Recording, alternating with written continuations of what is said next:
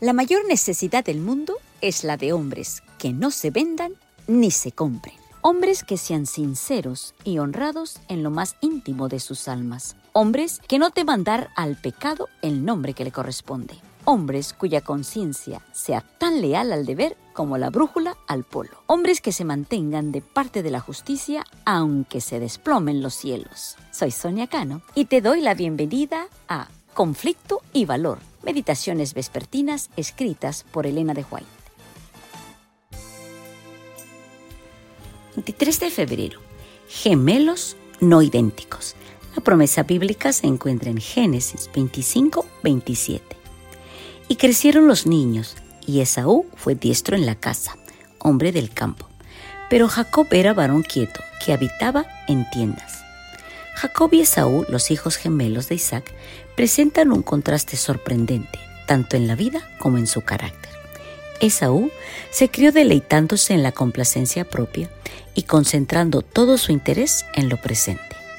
Contrario a toda restricción, se deleitaba en la libertad montaraz de la caza y desde joven eligió la vida del cazador. Sin embargo, era el hijo favorito de su padre.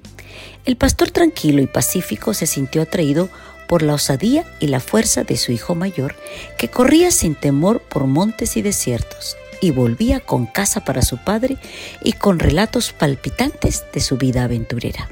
Jacob, reflexivo, aplicado y cuidadoso, pensando siempre más en el porvenir que en el presente, se confortaba con vivir en casa, ocupado en cuidar los rebaños y en labrar la tierra. Su perseverancia paciente, su economía y su previsión eran apreciados por su madre. Sus afectos eran profundos y fuertes, y sus gentiles e infatigables atenciones contribuían mucho más a su felicidad que la amabilidad bulliciosa y ocasional de Esaú. Jacob había oído a su madre referirse a la indicación divina de que él recibiría la primogenitura y desde entonces tuvo un deseo indecible de alcanzar los privilegios de esa confería. No era la riqueza del padre lo que ansiaba.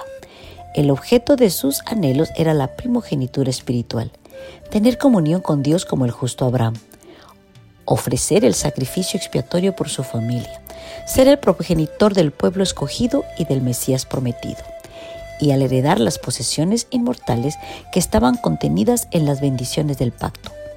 Estos eran los honores y prerrogativas que encendían sus deseos más ardientes. Pero aunque daba más valor a las bendiciones eternas que a las temporales, Jacob no tenía todavía un conocimiento experimental del Dios a quien adoraba. Su corazón no había sido renovado por la gracia divina. Creía que la promesa respecto a él mismo no se podría cumplir mientras Esaú poseyera la primogenitura, y constantemente estudiaba los medios de obtener la bendición que su hermano consideraba de poca importancia y que para él era tan preciosa. Gracias por acompañarme.